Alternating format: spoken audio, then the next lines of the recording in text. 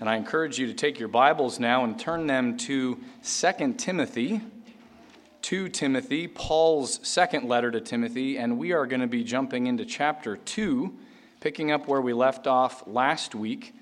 And this evening we'll be looking at verses 3 through 7, but to give us a bit of context, because I will be referencing verses 1 and 2 throughout the sermon, I want to read verses 1 through 7 for us. So let me do that now, reminding you as ever, brothers and sisters, this is the word of the Lord. You then, my child, be strengthened by the grace that is in Christ Jesus. And what you have heard from me in the presence of many witnesses, entrust to faithful men who will be able to teach others also. Share in suffering as a good soldier of Christ Jesus. No soldier gets entangled in civilian pursuits, since his aim is to please the one who enlisted him. An athlete is not crowned unless he competes according to the rules. It is the hard-working farmer who ought to have the first share of the crops. Think over what I say, for the Lord will give you understanding in everything. Beloved of God, the word of the Lord is a lamp unto our feet and a light unto our path. So let's ask him now to illuminate our minds together by the Holy Spirit. Sovereign Lord, Father, Son, and Holy Spirit, we praise you. For your word is a lamp to our feet and a light to our path. And we acknowledge that you are light, and that by your light do we ourselves, as your creatures, see light. And so we ask, Lord, that you would now teach us from your word, for it is our heritage forever and the joy of our hearts. So incline our hearts, we ask now, to perform your law forever, even to the end. Uphold us, we pray, according to your promise that we may live, and let us not be put to shame in you, who are our hope. We ask this in the name of our Lord and Savior, Jesus Christ, and for his sake. Amen. Well, again, as we've been going through this second letter to Timothy, we've seen again and again that, or been reminded of it again and again, that Paul is writing this to Timothy, understanding that his time on earth is drawing to a close. He's imprisoned in Rome under Nero, and he knows that he's not going to be released. This is going to be the end of the line. And so he sees himself very much passing the baton on to Timothy, his young protege. And so again and again we see Paul exhorting Timothy to be faithful in that. That which Paul has received from Christ has now been passed on to Timothy, and he is to guard that. We actually see that in chapter 1, verse 14, those very words. Paul tells Timothy, by the Holy Spirit who dwells within us, guard the good deposit entrusted to you. And we saw that part of the way that Timothy is to guard that good deposit, to guard the gospel, we saw this in chapter 2, verses 1 and 2, is he is to entrust what he's heard in the presence of many witnesses, the gospel, to faithful men who will be able to teach others also. So part of the way that he guards the gospel is by entrusting it to other faithful men, who will then entrust it to other faithful men all throughout the years down to today, as we stand here and hear the good deposit laid before us tonight. But there's another way now that Paul tells Timothy. He is also to guard the good deposit. And maybe we could say that as a result of guarding the good deposit, something's going to happen. And what's going to happen is he is going to suffer. Timothy is going to suffer as he carries out this gospel ministry. If he does so faithfully, the flesh and the world and the devil will hate that, and so there will be opposition and there will be suffering. And so what Paul is really telling Timothy here in verse 3 is he's saying, share in my sufferings. Timothy, let us suffer together. And we know that because Paul uses the exact same Greek word here in chapter 2 of verse 3 as he did back in chapter 1 and verse 8. He says, "Therefore, do not be ashamed of the testimony about our Lord, nor of me, his prisoner, but share in suffering for the gospel by the power of God." So it's clear that suffering is going to be a part of the nature of gospel ministry. But what exactly is that going to look like for Timothy? Well, we already know the close relationship between Paul and Timothy. So we know that in Paul, Timothy has a living, breathing example of what that suffering is going to look like.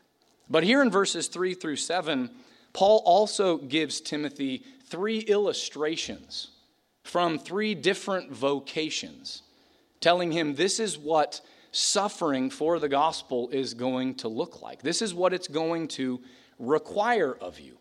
And so if you look there, first of all, in verses 3 and 4, you see that he says you are to suffer as a good soldier. A soldier suffers, but he is devoted to the one who's enlisted him. He's devoted to the cause for which he fights, and so he suffers. Paul also says, secondly, to Timothy, that he is to suffer as a competitive athlete. We see that in verse 5. He says, no one wins the prize unless they compete according to the rules, and it's going to require you to suffer in order to legitimately compete and win. And then thirdly and finally, he says, Timothy, you're going to have to suffer as a hardworking farmer. We see that in verses 6 and 7. He says you're going to have to labor, you're going to have to toil in order to see the abundant harvest. And so it's my prayer, brothers and sisters, that you would understand this is what you ought to expect of us as gospel ministers first and foremost. The life of a pastor is not a life of ease. It's not to be semi-retirement. It's to be a life of labor. And brothers and sisters, I pray that you understand this isn't just for Timothy. It's not just for gospel ministers. It's for all of us. All of us as followers of Christ are called to suffer in similar ways.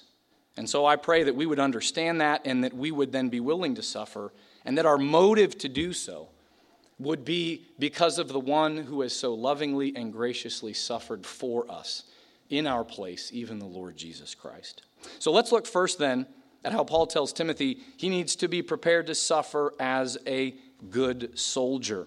Look at verse 3 with me again.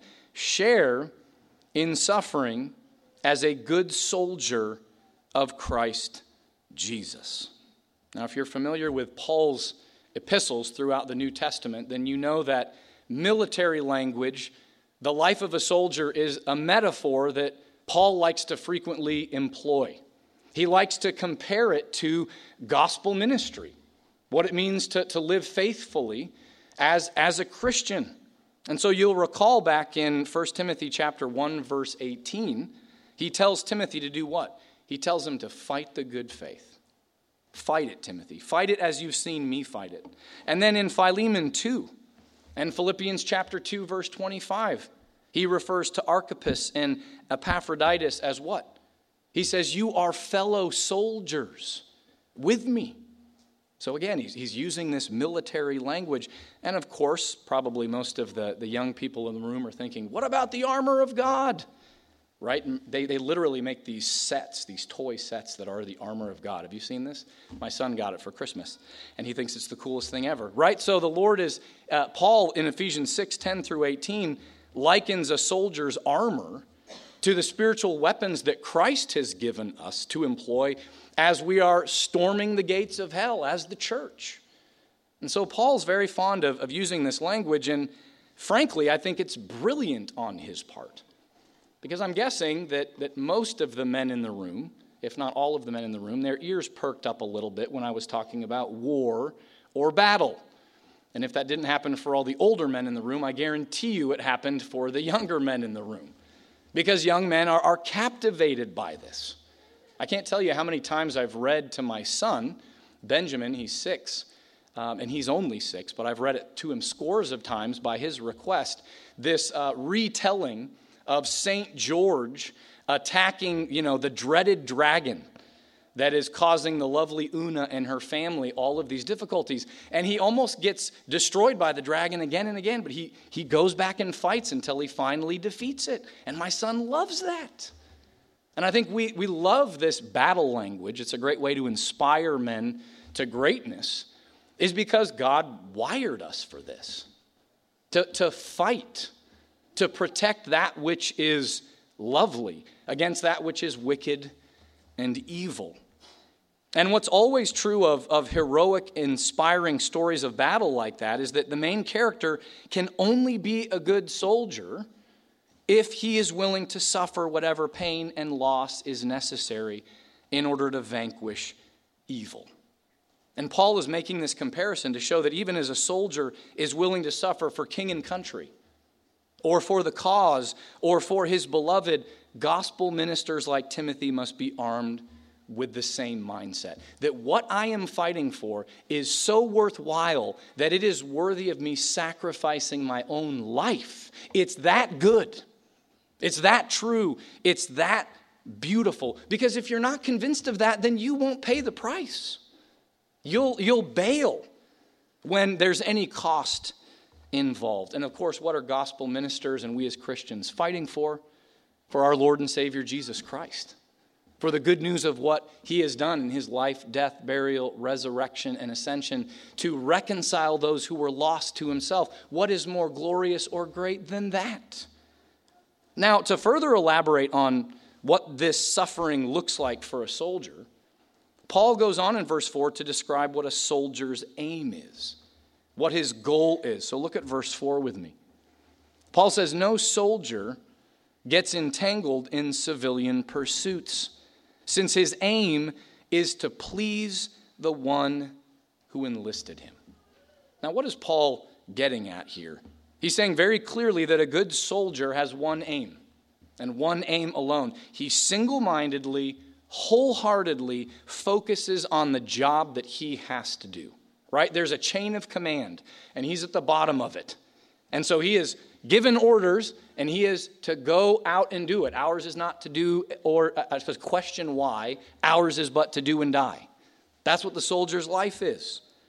And this isn't just true of soldiers. I think most of you in this room probably know this. In order to succeed in anything, you've got to have laser-like focus, don't you? You have to be able to drown everything else out, any other concerns that you have, and focus on whatever your task is. And so it's that kind of focus that creates a Michael Jordan in the world of basketball, or a Tiger Woods in the realm of golf, or a Mozart when it comes to the composition of music, or, indulge me a little bit, a Warren Buffett when it comes to investing. Each of these men were single-mindedly devoted to their craft, to the exclusion sometimes in an odd way of a bunch of other things that were pretty good. And what Paul is saying is that a good gospel minister is to be focused like that. Like someone who's good at their craft, like a soldier. And their focus isn't ultimately on their skill. Their focus is ultimately on Christ himself, who is the captain of their salvation, the captain of their soul. And so Timothy's aim above all else is to please Christ. That's to be his focus. And what Paul is saying in verse 4 is that because that's to be the aim of a gospel minister, it excludes a lot of good things in life. That's why he says at the beginning of verse 4, look there again, no soldier gets entangled in civilian pursuits. Now, in Paul's day, when Timothy was reading this, what would have immediately probably come to Timothy's mind is the reality that for most of the Roman Empire, if you were going to serve in the Roman army as a Roman soldier, you were forfeiting the privilege of marrying. You would be conscripted for probably 20 to 25 years, and during that time, you were not allowed to get married. And do you know why you weren't allowed to get married? Because as you're serving out on the battlefield, they didn't want there to be a second thought, a moment's hesitation. What about my wife and kids? What's going to happen to them? You might not be as quick to jump into action. There might be more hesitation if you're thinking about those things. And so the Romans said, we're not going to allow you to have that temptation. We're not going to allow for familial entanglements to keep you from being the soldier that Rome needs you to be. Now, I want to make sure nobody makes a weird connection here to what I'm saying. I am not saying that Paul is saying that gospel ministers shouldn't be married. That's what Roman Catholics think. That is not what Protestants think. I think Paul is abundantly clear in his first letter to Timothy that the expectation is that most office holders, elders and deacons and gospel ministers, will in fact be married. That's why he addresses that in those qualifications. So then what's Paul's point here?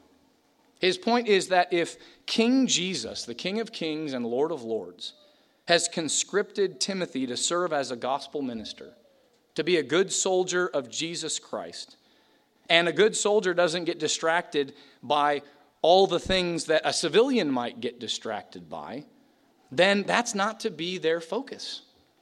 You can't make your focus this or that as a gospel minister, like might be the freedom of another Christian, but it is to be that you are to focus on what Christ has given you to do. That is to be what consumes you. That is what is to be your focus. And so the gospel minister is to labor in preaching and praying and pastoring and leading Christ's church, because that's what Christ has commanded him to do.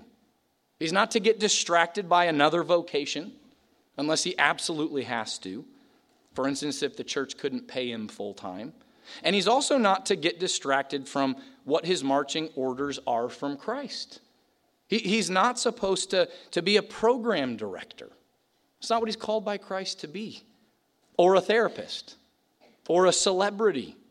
What is he? He is God's mouthpiece in a dark world to speak the light of the gospel, the light of the good news of the Lord Jesus Christ to everyone that he comes into contact with. And he shouldn't veer from that even 1 degree for something lesser.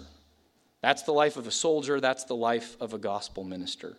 Now, I know I've primarily applied this to gospel ministers, and in context that makes a lot of sense, but it also applies to the church in general.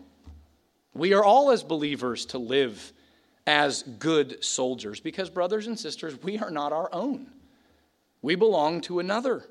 And we all have marching orders to live for the glory of God as we submit to his word. And as good soldiers of Christ Jesus, we all need to be armed with the mindset, the reality that we will suffer.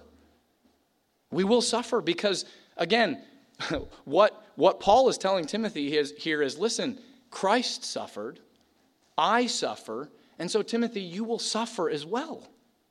This is part of being a part of the people of God in a fallen world. It's been that way ever since the fall. The seed of the serpent harassing and attacking the seed of the woman, unbelievers attacking believers. And so we need to arm ourselves with that mindset. Don't be surprised by it, but rather endure and fight the good fight, knowing for whom we fight. Who is it that we fight for? The one who loved us enough to give his life for us, that we might be reconciled to God himself. And all authority in heaven and on earth has been given to him.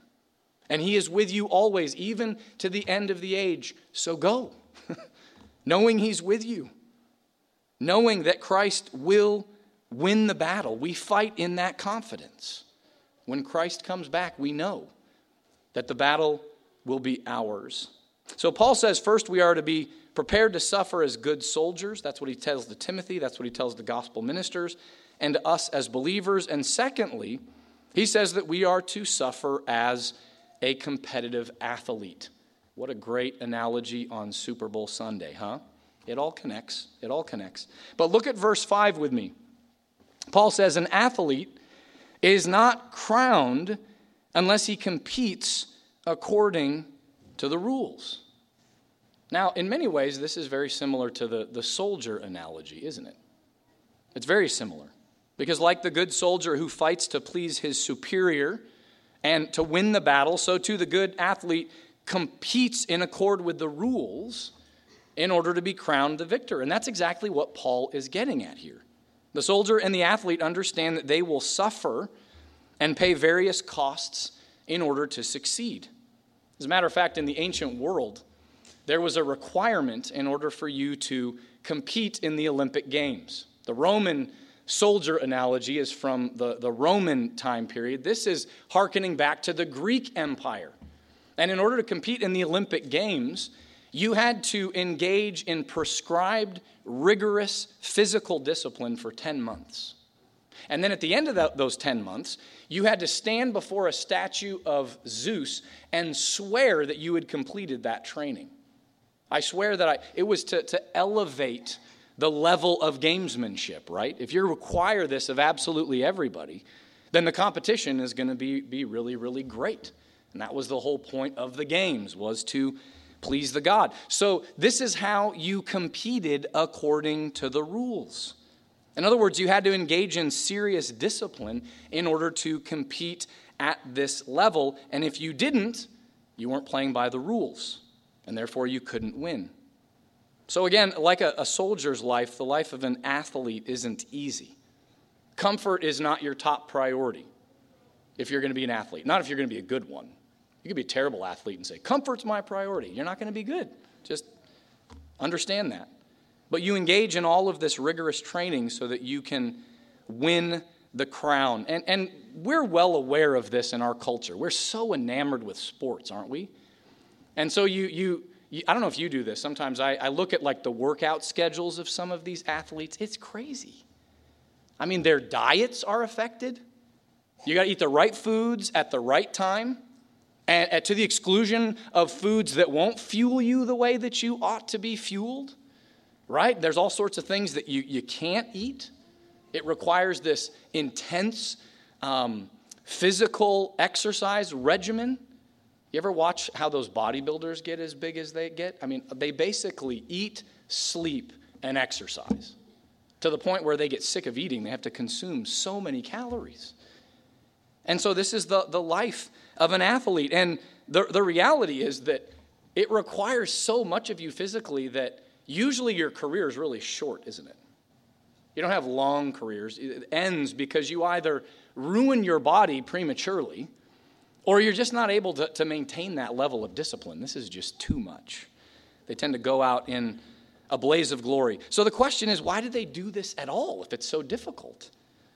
Well, the reason that they do it is because they do it for the prize. They do it for the crown. That's why they suffer as they do. And here's the thing. You can't cheat. You can't take shortcuts. You can't say you did the training when in reality you didn't do the training, because your performance is going to reveal that you didn't do it. And you can't take the performance-enhancing drugs. They're going to eventually find out that you did. And you can't rig the game, because if you do, you lose. And so Paul says they do all of this. They play by the rules so they can win the prize. And here's the comparison. This is to be an analogy for gospel ministry.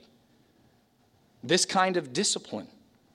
And so gospel ministers must discipline themselves. They're to discipline themselves in their studies.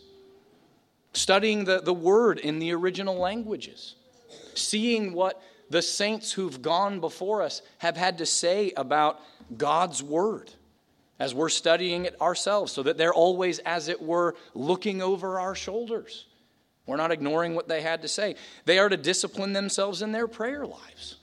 Prayer doesn't come easy. We all know that. It's not an option for a gospel minister not to pray.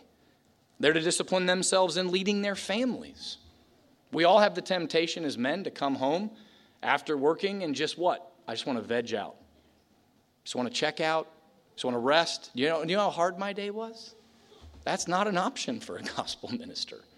He needs to go home and serve his family. Take the mantle of responsibility that his wife's been carrying all day with discipline and nurturing the children and carry that for her. Leading the family in family worship. They're to discipline themselves in their pursuit of unbelievers. This is one of the things we sometimes bemoan as gospel ministers is we don't have the all-day access to unbelievers. that we once did in our secular, if you will, employment. And so we have to be strategic to do the work of an evangelist. Plan being around unbelievers, praying for them, thinking of ways that we can pursue them. And gospel ministers are to discipline themselves in the use of their time so that they make sure they're not serving themselves, but they're actually serving those whom Christ has entrusted to them. You get the idea. And just like the athlete, gospel ministers can't cheat in any of this. Because their performance, it'll show up in how we live our lives before you, in how the word is ministered to you. We can't play fast and loose with God's word or the truth. And we can't engage in leading God's people in the worship of him in ways that he hasn't commanded in his word. That's not an option for us. And we can't manipulate and use people. Use you. In other words, they have to compete according to the rules that Christ has given them. So do you see what Paul is saying about pastoral ministry? The expectation is one of rigorous discipline and labor and suffering for Christ, for his church, and his gospel. So pastors, there's a couple of us in this room. That's what we ought to expect of ourselves. And church, brothers and sisters, that's what you ought to expect of us. Now again, this immediately applies to gospel ministers, but it also applies to all of us equally. In the race that is the Christian life, we are to live as God has called us to in his word. We are to run according to the rules. And part of that, a big part of that, if not the lion's share of it, is to train ourselves as he calls us to. And how are we to train ourselves? We're to train ourselves by doing exactly what you're doing right now. Coming to corporate worship.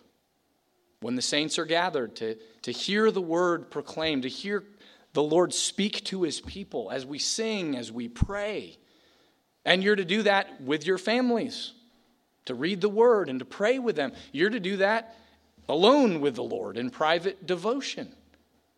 And the sad reality is we oftentimes feel like we have to suffer to discipline ourselves to do this. Not because those things are difficult or suffering worthy in themselves, but because of our own sinful, fallen hearts and inclinations that desire much lesser things, rather than to commune with and worship the living God. And that's how we run the race. That's how Jesus ran the race. It's how Paul ran the race. It's how Timothy ran the race. So brothers and sisters, let us arm ourselves with the mindset of an athlete, ready to forego whatever we must, and to train ourselves as God has commanded us to, so that we are as fit as we can be to run the race.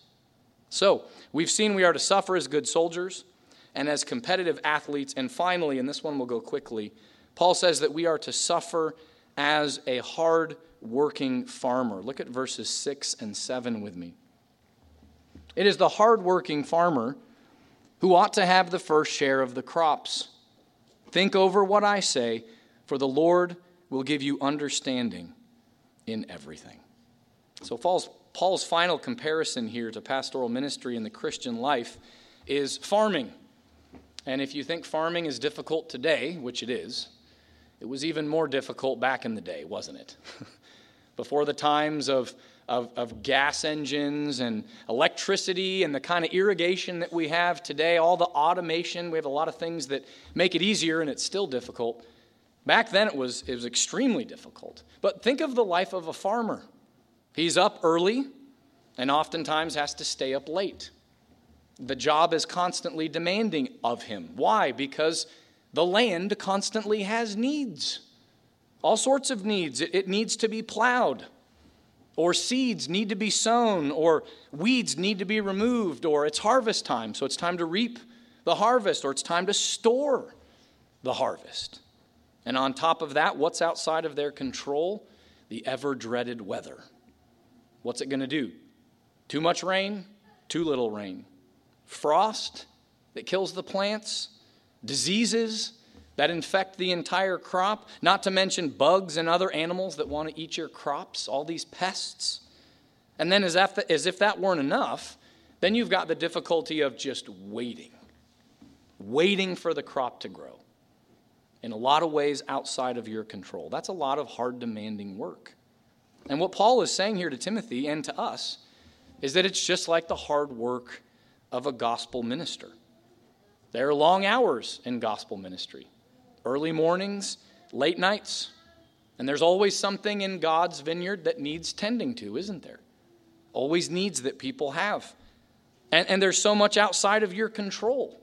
The longer I'm in pastoral ministry, the more and more I realize how much is out of my control. Most of it.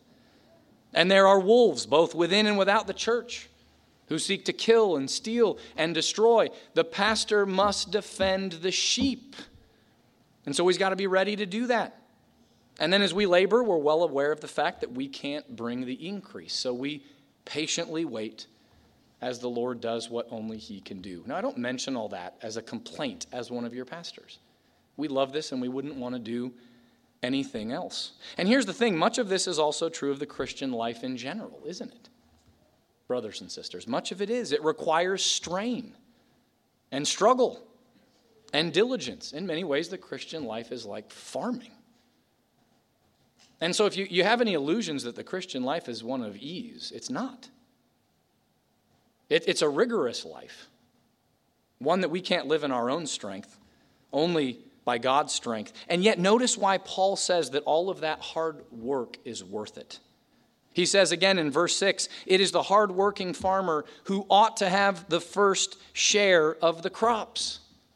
Now that word ought there might throw you for a bit of a loop. What is Paul saying? Is he saying, well, it ought to be this way, that the farmer ought to get the first share of the crops, but he doesn't? No, that's not what Paul's saying. He's saying literally in the Greek, it is inevitable, it's necessary, it's binding that the hardworking farmer would get the first share of the crop. That's the way it works. In other words, Paul is once again showing us that the reward is worth the toil. It's the hardworking farmer who gets the big crop. It's the good soldier who conquers the enemy, and it's the competitive athlete who wins the crown. And you know, brothers and sisters, sometimes I think we grow weary in doing good and living the way we ought to because we lose sight of the prize. We lose sight of what awaits us. The fact that what awaits us is our triune God himself, Father, Son, and Holy Spirit, once we've finished the race, once the battle is done, once the harvest has been brought in, heaven awaits us. And so we've got to not lose sight of that, because the Lord rewards us with that. Not ultimately because we've earned it, but because God has graciously empowered us to do good works, and then he graciously lavishes us with rewards that are not commensurate with the work that we've done. In Christ, he covers all the impurities, the sins, the fallenness, and accepts it perfectly in him, and then rewards us so graciously. That's how gracious our God is. And I don't know about you, but that makes me want to labor for him all the more. But you see, the only way we'll endure like this and be willing to suffer as we fight as soldiers and exercise as athletes and toil as farmers is if we are, 2 Timothy chapter 2, verse 1, strengthened by the grace that is in Christ Jesus. That's why Paul starts there. He's saying, Timothy, this call to suffering is a great calling, and it's impossible for you to do in your own strength, but you can do it in the grace that is in Christ Jesus, if he is your strength. And really, since we began this second letter, hasn't that been the refrain of Paul again and again and again? Strong exhortation, do this, and strong encouragement in Christ. And brothers and sisters, the same is true for us as well. Because Jesus alone is the perfect soldier, and athlete, and farmer. And he's done that in our place. And he's died for all the ways that each and every one of us have failed in our callings as Christians. And because he is our substitute, he is also our example. We're united to him. And so we have the privilege of walking in his footsteps. And so by his grace, we can now follow him in his suffering. And we can fight as good soldiers, knowing confidently Christ is upholding us and he's won the battle. And we can train as competitive athletes, knowing that in Jesus we will finish the race that he himself has already completed. And we can toil as farmers, knowing the glory that awaits us. So brothers and sisters, let us together, by God's grace, be strengthened by the grace that is in Christ Jesus and be willing to suffer, because that's the Christian life. Let me pray. Father, Son, and Holy Spirit, we are thankful for your grace towards us. We know we don't deserve it. And we pray that we would understand that the Christian life in our own strength is impossible for us. This is a high calling, and yet by your grace we can. So turn our attention to your Son, who is our substitute and our example, and keep us faithful to you and your gospel and living as you've commanded us to, proclaiming the good news to all until you come back. And we ask that you would come quickly, Lord Jesus. Amen.